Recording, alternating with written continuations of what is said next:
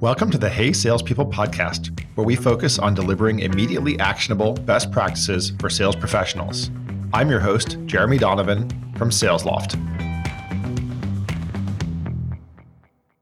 Welcome again to the Hey Salespeople podcast. Today it's my great pleasure to welcome Deva Rangarajan. Welcome, Deva. Thank you very much, Jeremy. Deva is the director for the Center for Professional Selling at Ball State University, where he is also a faculty member. I'm thrilled to talk to him because he brings both a practical and an academic perspective. And in addition to that, he has a tremendous amount of international experience. A lot of the work that he does takes him not just to Europe, but into Asia Pac and locations across the world. So the topic in general will be customer experience across the entire life cycle, inclusive of leads through renewal and across sales and marketing and customer success. So we got a pretty broad mandate, but I will start with the questions that I love to start with because it helps us get a chance to know you. The first question is, what is your favorite sales book of all time and why? One of my favorite books, and I think that's something that I always say and tell to my students as well, is Spin Selling by Neil Rackham. Yes, there have been books written after that as well, but I think it still goes back to the fact that if we want to be having customers who become our fans, we need to understand the needs of the customers. So I think it's one of my favorite books that I would recommend no matter what. It's timeless. Yeah, I completely agree. It is timeless. And it's so funny how so many books, as you mentioned, that came after it say effectively the same thing. And then the second way we love to get to know our guests is to ask, what's the first thing you ever remember selling? Maybe take us back into your childhood. The first thing, I think whether I was successful in the sale or not is different, but I think my mother keeps telling me about how good I was in terms of spotting from a distance if I wanted a toy, how I would start kind of hinting to her about how I wanted the toy. And as I got closer to it, how I would keep pressuring her for it. And then how I would start throwing tantrums when I realized that I would not be getting it at that point in time. And my mother to this day still states that how I was able to successfully try to maneuver my grandparents into getting me things when I knew that I would not be successful with my mom and dad. Yeah, the grandparents are definitely pushovers. And I think we'll talk about this later on. It's about knowing your segments of customers, right? Well, let's get to the topic of the day. So I love to dive into customer experience. So since you're consulting and working with so many different people out in industry, what are some of the most pressing and difficult challenges that they're facing with respect to customer experience? I've had a chance to work with many organizations in different sectors. You know what I mean? So from financial banking organizations to pharmaceutical companies to manufacturing companies. And in different organizations, they talk about customer experience in different terms. So if I go into manufacturing industry, they don't necessarily talk about an experience. They talk about providing the right kind of solutions. So whatever I'm going to say right now needs to be tempered with the fact that depending upon the kind of organization that the people in the podcast are listening to, you'll hear terms like, we need to provide a great solution. We need to make sure that the customers are satisfied. So the key thing is that keeping the customers satisfied is going to be the key challenge for most organizations. And the challenge begins right from the beginning, saying, hey, as an organization, do you clearly know what the customers want? And what you see many organizations assume is that they think they know what the customers want, whereas there's a huge difference between what the customers exactly want and what you think the customer wants. So there's a lot of assumption that goes on out there. And making it worse is the fact that the people in contact with the customers usually are either your salespeople, or your customer service people, or in some cases, your channel partners. And if there's no proper forms of communication, if you have a very siloed thinking within your organization, there's no communication lines between your sales, your marketing, your customer service. So the feedback from the customers, it's much harder for it to get through your organization and have that information filter to the folks who can actually deliver the right kind of solution. Then on top of that, of course, you also need to have the right kind of training and capabilities, given the fact that the needs of the customers are constantly changing. So you see that there's a lot of things happening out there that will prevent an organization from truly understanding what the customers want, to the point in terms of delivery, having the right kind of capabilities and skills to deliver on it. Now, these things that I'm talking about are mostly restricted to all customer-facing roles. You could also have a failure to deliver on your value to the customers if your back offices are not aligned with what the front office needs as well. a very siloed thinking within an organization where departments don't talk to each other, not too much focus on the right kind of customers and understanding and doing voice of customer exercises. And then, of course, communicating the wrong set of expectations. I was listening last night to a recording of Mark Roberge at SaaStr 2019. I think he was the ex-CMO or CRO of HubSpot and has gone on to some success in other roles as well. He was talking about customer retention. A lot of companies will just look at it in aggregate and then they'll start to scale up without really looking deeper. And he showed this matrix, which I thought was super useful. It was to think about your three channels, if you will, inbound, outbound, and partners. And then on the next dimension, the size of the company, SMB, mid-market, and enterprise.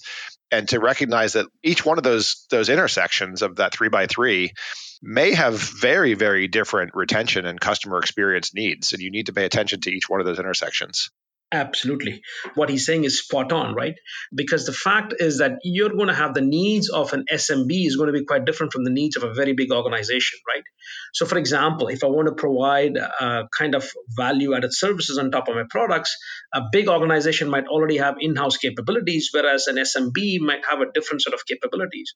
So, which means that the expectations and the needs are going to be different depending upon the kind of organization that you're targeting as well.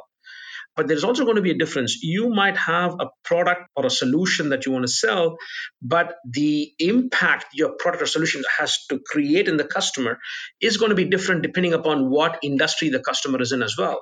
So you can easily see that from a viewpoint of an organization, this kind of interplay between understanding, okay, from a sales perspective, what kind of customers am I talking? Are they small customers? Are they startups? Are they SMBs? So essentially, from a sales perspective, we need to start understanding what are the differences there, because the different needs would mean different set of expectations, would mean different ways of providing the solution, different pricing tactics and everything else. And at the same time, you also need to make sure that there is a knowledge for you to understand that, well, sure, we're talking to organizations in very specific segments, but the needs of a sector is also very important there as well. I'm also curious in your own experience, since you have the perspective of the domestic US perspective as well as the international perspective, how different are expectations as you move from country to country? And obviously each country has its own idiosyncrasies. In today's day and age, with technology, with access to information and collecting information, especially in the technology space, we already know that between Europe and the US, for example, in terms of privacy, right? So you have GDPR in Europe, which got to do with how do you track your customers, what kind of information, and how do you can reach out to your customers. That is one thing where things are quite different between the US and in Europe. That's the very obvious one. When you think of Europe, for example, it's not one entity. I spent 14 years working in Belgium. And you would imagine that Belgium, because of its proximity to Holland, because of its proximity to France, that all of these companies, you can kind of lump them together as Western Europe. But what you quickly realize is that the way people behave, the way people like to be targeted in terms of messaging, the way people like to be contacted, the way you would negotiate, the way you would kind of stress on certain points, the way you would look at decision-making process of your customers are quite different. So what you need to understand is that there's no one size fits all. Yes, the needs of the industry are converging, that is for sure. But differences in culture, differences in rules and regulations make it that much more challenging for organizations which say, you know what, we were successful in the US, we're going to take the same model and try to be successful in Europe. And yes, from the viewpoint of how your product gets used, yes, but from the viewpoint of commercialization and service delivery and customer success, there are still quite some differences between a single uniform market as against a market based on different cultures in Europe. With respect to customer service, for example, right, a lot of folks in the United States are accustomed to, certainly in the B2C world, almost 24/7 service right now. I don't know that the same expectation necessarily exists in the B2B world. Do people have the same service expectations in Europe or in India or other places in Asia Pac? I think here we should be very careful depending upon what it is that we're trying to sell, right? So, for example, if it's an essential thing, to make sure that there's no downtime or there has to be constant uptime. You do not want to have data breach. You see what I mean? You do not want to have that kind of stuff. So there are certain industries where you need 24/7, and that is immaterial of which part of the world you are in. But if you're going into other aspects where it's not mission critical, you see that there's a tendency to not necessarily look for 24/7, because what people are also aware of is the fact that asking for 24/7 service would also mean that the price that you have to pay to get that service goes up. From the viewpoint of your supplier, in case the customer wants 24/7, you need to have people manning. Now, this is assuming that you have people manning the desks, right? But the cost to serve goes up, and that somebody has to bear that cost. So what you see is that there is a kind of realization in customers as well, saying, is this something that's mission critical? Do we need to have 24/7 service, yes or no? If it is not mission critical, not having 24/7 is okay, but we need to make sure that during working hours or when it's critical, that there is somebody that we can have access to. I wanted to loop back to another thing that you were talking about, which was silos. I would assume with international expansion, there's an even greater risk of not just siloing customer success from sales, from marketing, but you also have this great risk of siloing your international offices, each one of them. Is there experience or advice on how to prevent that from happening? The best we can do is to try and close as many of the silos as possible. For example, at least try to close the silos that are customer facing. So you could say, well, you know what, we need to have better coordination between marketing, sales, depending upon whether you have sales, pre-sales, technical sales, customer service, customer success. If all of these are customer facing roles, are there ways by which we can try and align KPIs? Can we make sure that people have one common KPI? So, for example, an organization that I had a chance to work with, what they realized was that it is very hard to bust silos, but at least let's try and get people to work together. And they decided that NPS, the Net Promoter Score, would be a common metric across all the different functions. The idea being that if, from a marketing perspective, if we did not understand the needs of the customers, then we are going to come up with a wrong kind of configuration of products to help our customers. If sales ended up over promising than what their organization can deliver, your NPS is going to drop. So at least trying to have NPS as a common metric across departments amongst the customer facing roles is one way you can try and bust your silos. Of course, if you can also have kind of coordinated meetings between non-customer facing roles and them, and make sure you have job rotations and make sure that people spend some time. So people, let's say in supply chain, spend some time in the frontline organization. Those are ways by which people in different departments can appreciate what the other department is doing. But aligning KPIs in this day and age, with lots of mergers and acquisitions and a lot of dynamicism happening in the market, is harder. So we are always going to be stuck with silos. I hate to be pessimistic, but I think we can work towards reducing it. But don't forget that your customer is also working in silos. NPS is an interesting way to align the silos. And for those who are not familiar with it, NPS or Net Promoter Score, you'll certainly have experienced it. It's when you get a question that says, on a scale of 0 to 10, how likely are you to recommend XYZ to a friend or a colleague? And the 0s to 6s are considered to be detractors, the 7s and 8s are neutrals, and the 9s and 10s are promoters. You take the percentage of promoters and then subtract out the percentage of detractors to get an NPS. So you can range from plus 100 to a minus 100. And that's believed to be a significant predictor of the success of companies. There's a significant debate that goes on about whether that metric is valid. Do you have your own opinions about the impact of that metric? From a purely academic perspective, looking at a different score is not going to help you. What do I mean by that? If I'm looking at a different score of 2, there's a difference between the promoters giving you a 7, the detractors giving you a 5, and then its difference is 2. Things like that, which is not necessarily making sense. So the one that I personally like from an academic viewpoint is there's something called as the American Customer Satisfaction Index, the ACSI.org.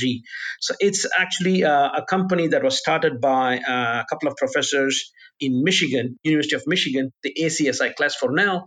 And that is more based on kind of robust kind of statistics to understand what drives the satisfaction of customers. Now, let's not forget that the NPS has its roots in typically what we would do in the past to try and look at loyalty of customers. Normally in the past, we would ask 3 questions, right? That is, how satisfied were you with the supplier? How likely were you to repurchase from the supplier? And how likely would you recommend from that supplier? Now, you had Bain Consulting, which came in and said, you know what, a customer is not going to recommend anybody else unless they're satisfied themselves or if they are willing to repurchase. So they said we only need one kind of score to make it happen. But if you take a look at how it's put into practice, you will see that you will report an NPS, but you will still need to go back and take a look at a much more detailed analysis of what went wrong. I'm with you that you need to look deeper. In fact, when I have executed NPS, I always ask two questions these days. My first question is the same thing, 0 to 10, how likely are you to recommend? And then the second question I ask is some variation of what was the reason for your answer, or what one thing could we do to make you more likely to recommend? And in going back into customer retention, what is critical in B2B is the fact is that who answers that question? How likely will you recommend? Because what you see is that if you see companies that have a very structured marketing organization, why do I say structured? I've heard many things about marketing in B2B organizations, all the way from marketing is a black hole, money goes in, nothing comes out. Marketing spends all the money that sales works so hard to bring in, where marketing is just seen as marcom, marketing communication. Whereas if you see more advanced organizations where they would go in and they would even break down your NPS into what we would call transactional NPS and relational NPS. Transactional NPS is, let's say, for example, you have a customer who has a problem and then needs it fixed. Your organization fixes the problem and then within 24 hours or 48 hours sends out a questionnaire to the person who reported the problem and then asks, was that transaction satisfactory, yes or not? But at the end of the day, the person who had a problem is going to be quite different from the person who signs off on the long-term relationship. So essentially, a relational thing is something that you do on an annual basis or every 2 years to make sure if the status of the relationship okay, whereas you will still have plenty of opportunities in between for things to go wrong and can you fix it? I kind of liken it to, if you're in a marriage, are you still married? That's a relational NPS. The transaction is there are times that you mess up, that there are many nights that I've slept on the couch, but I still stay married. So relationally, the NPS is strong, but transactionally, I need to improve. I like the metaphor. It makes me think that, right, in the language of user buyers and economic buyers, I think you have to mind both of them, right? You have to have a good understanding of both your user level NPS as well as your economic buyer NPS. Absolutely. In fact, to the point where now when I talk about how we teach not just students, but also when we go into organizations, we use numbers that Gartner has come up with, saying there are 6.8 people in the customer's decision-making unit. For example, this is B2B. Yeah? So if it's 6.8 people that we're talking to, everybody is going to have a different set of needs. Some people are going to sign off on the deal, and these people are going to be critical for you to go back and get your renewals. These people are not the ones who are going to be interested in the nitty-gritty part of what went right, what went wrong. They want the bigger picture, right? So as long as things are going well, you can go back and get them to sign the deal. But you need to make sure that the people who signed off on the deal are going to be quite different from the users. And am I making sense out here?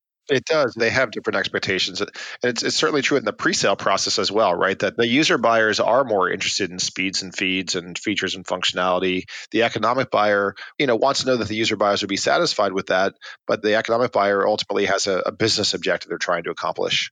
And from a sales perspective, it's very important for you to understand who is the person who makes that decision, because you need to have it in your system so that if you're ever going to do NPS, you know what kind of questions to ask whom. You don't want to be talking about small things to the person who signs off on the deal because they're looking at the bigger picture. You need to communicate to them how you help them either increase their revenues, increase their efficiencies, decrease the risk exposure that they have, decrease their costs. Whereas for the people who are actually engaged with you on a day-to-day basis, you need to start talking about, was it easy for them to do business? When they had questions, how quickly did you respond to them? So you're looking at a strategic and a transactional part in measuring with your customers as well. Yeah, and you do also often see that question about easy to do business with. I think there was a bit of a movement at one point that rather than NPS, that's the question to ask. Was it effortless? You're spot on there, Jeremy, where now there are companies that I have a chance to work with, where now in the past they would do a relational NPS and the transactional NPS that would go to different members of the customer stakeholder organization. But now what they're saying is that the relational part does not really matter. It's about how quickly can we resolve the problems that the customers face, that is the people who have issues, right? So the transactional NPS becomes a lot more important, with the idea that the more we make it ease of use, let's not forget that if I have a structural issue that leads to a lot of customers complaining, because your lower NPS is not based on one customer, right? It's based on kind of a group of similar kind of customers, which would mean that you have problems in your processes and it's time for you to go back rather than have a false sense of security with your relational NPS being pretty good. Huh? Yeah, you just reminded me of something that I remember back from business school. One of my professors cited a study that they studied a phone company and they looked at the renewal rates of customers who had problems and then called in and got them solved versus the renewal rates of customers who never had problems to begin with. And the customers who had problems that got resolved renew at much, much higher rates than those who seem to have never had problems. I'll even go one step further, Jeremy. I think it's the same study that we're talking about. Companies that gave the customers a chance to vent their frustration, but did not fix the problem, still had a higher retention rate than companies where there was no problem, but the customer never complained. So even the act of venting alone improves retention rates. These are studies that predate social media, because today the customers can actually go out there and take to social media and take you to task. And here is something where I'm going to say things that sounds ridiculous, but I say today your customers are doing two things. I call it the Amazonification of expectations. A normal person on a B2C, when they're going in their normal life and they want to buy something, they go to Amazon, they have an amazing experience. The same person goes into work and he or she suddenly says, why can't my supplier pull up their act together and do a much better job of delivering according to the expectations? And the other thing is what I call this trip advisory of things. That is, customers today trust other customers who've been in similar situations, even in B2B, rather than talk to the salesperson. I'm not saying that this is something bad, but if I am a marketing and sales person in the supplier organization, I need to start understanding how can I better leverage my NPS, that is those customers who are promoters, who are advocates. How can I use their testimonials to better win new customers, thereby reducing my cost of acquisition? On the B2B side, I'm buying things with some frequency and I can often find multiple vendors that meet the requirements. I then go look in two places. The first place I go look is on G2 Crowd. And then the second thing I do is I basically phone a friend, right? Is that I call a few people who have been there and done that and maybe use these particular vendors in the past. So I'm going to do that way over trusting, the advice of the salesperson. I think in the B2C world, the rise of the influencers, I think in a way has eroded people's trust that if an influencer is promoting a product now, 3-4 years ago, maybe people thought that was legitimate, but now everyone knows that that's paid. In the B2B world, I think I've seen this happen where someone posts a question wherever it is, like a review site or a forum or something like that, and other presumed buyers jump in and endorse one or the other. But I've even begun to wonder in that space too, whether, how much of that is legitimate. Fantastic. And I think it's great that you mentioned this, because we were working on a topic which is building up on the concept of social selling, but the idea of personal branding, right? And what you see increasingly happening is that I think as this practice, as you correctly pointed out, becomes more prevalent, you will see that some people will stick out, or some organizations might stick out, because of the neutral stance that they take. Huh? One of the companies that we were talking to or we were working with was very interesting. So what they said was, they're going to take one of their technical person, who apparently in this case is a very, very technologically driven organization, but this person was not just a geek, but was a geek who could articulate in normal human beings' language. So what this organization said was, people perceive us to be very technologically driven and not necessarily customer centric. So why don't we get this person to be kind of the spokesperson for everything that we stand for? But they made it very clear that that person would just not talk about their organization, but would be a generalist. That is, yes, they were on the payroll, but this person would build up the kind of reputation as somebody who's neutral, somebody who could be seen as a trusted advisor in the era of social media. But of course, the key thing is that it's a fine line where you have to draw, saying that you are paying the salary of that individual, And that individual is building up the reputation. But at some point in time, if questions start moving along the lines of non-related topics where that person is seen as a kind of an expert, that is pretty much when you have to ask yourself, is that individual worth for us to be spending so much effort on? And at what point does that individual bigger than your own brand? This might not be true for really, really big brands, but for up and coming brands, some people who are put up by the organization might end up becoming bigger than the brand itself. I'm also just thinking about disclosure as well. I think there was some talk even in the Congress in the US of actually requiring social media influencers in the B2C space to actually disclose their relationships. I think that would be an incredibly valuable thing. I always love to ask my guests at the end to just reflect a little bit on the conversation we've had. We obviously spanned customer experience. We talked about some topics about expanding internationally. We talked a lot about retention and customer success and net promoter score. So as you kind of reflect on our conversation, what are some of the key takeaways that you want the listeners to have? One thing is, of course, is that whether you like it or not, your organization is going to have silos. The key is, how do I not get lost in those silos, but how do I try to make sure that I do not lose my end customer and delivering a great customer experience, and work your magic so that you can make it happen. The second thing which I really want to kind of harp on is the fact that if you are looking at going international, be aware that any kind of metric like NPS, where it's got to do with customer satisfaction, is very, very culture specific. So, for example, if you go to France and you ask customers on a scale of 0 to 10, there's no way you're going to get a 9 or a 10. But this does not mean that a customer who gives you an 8 is unhappy. It just means that they're just not used to giving 10s.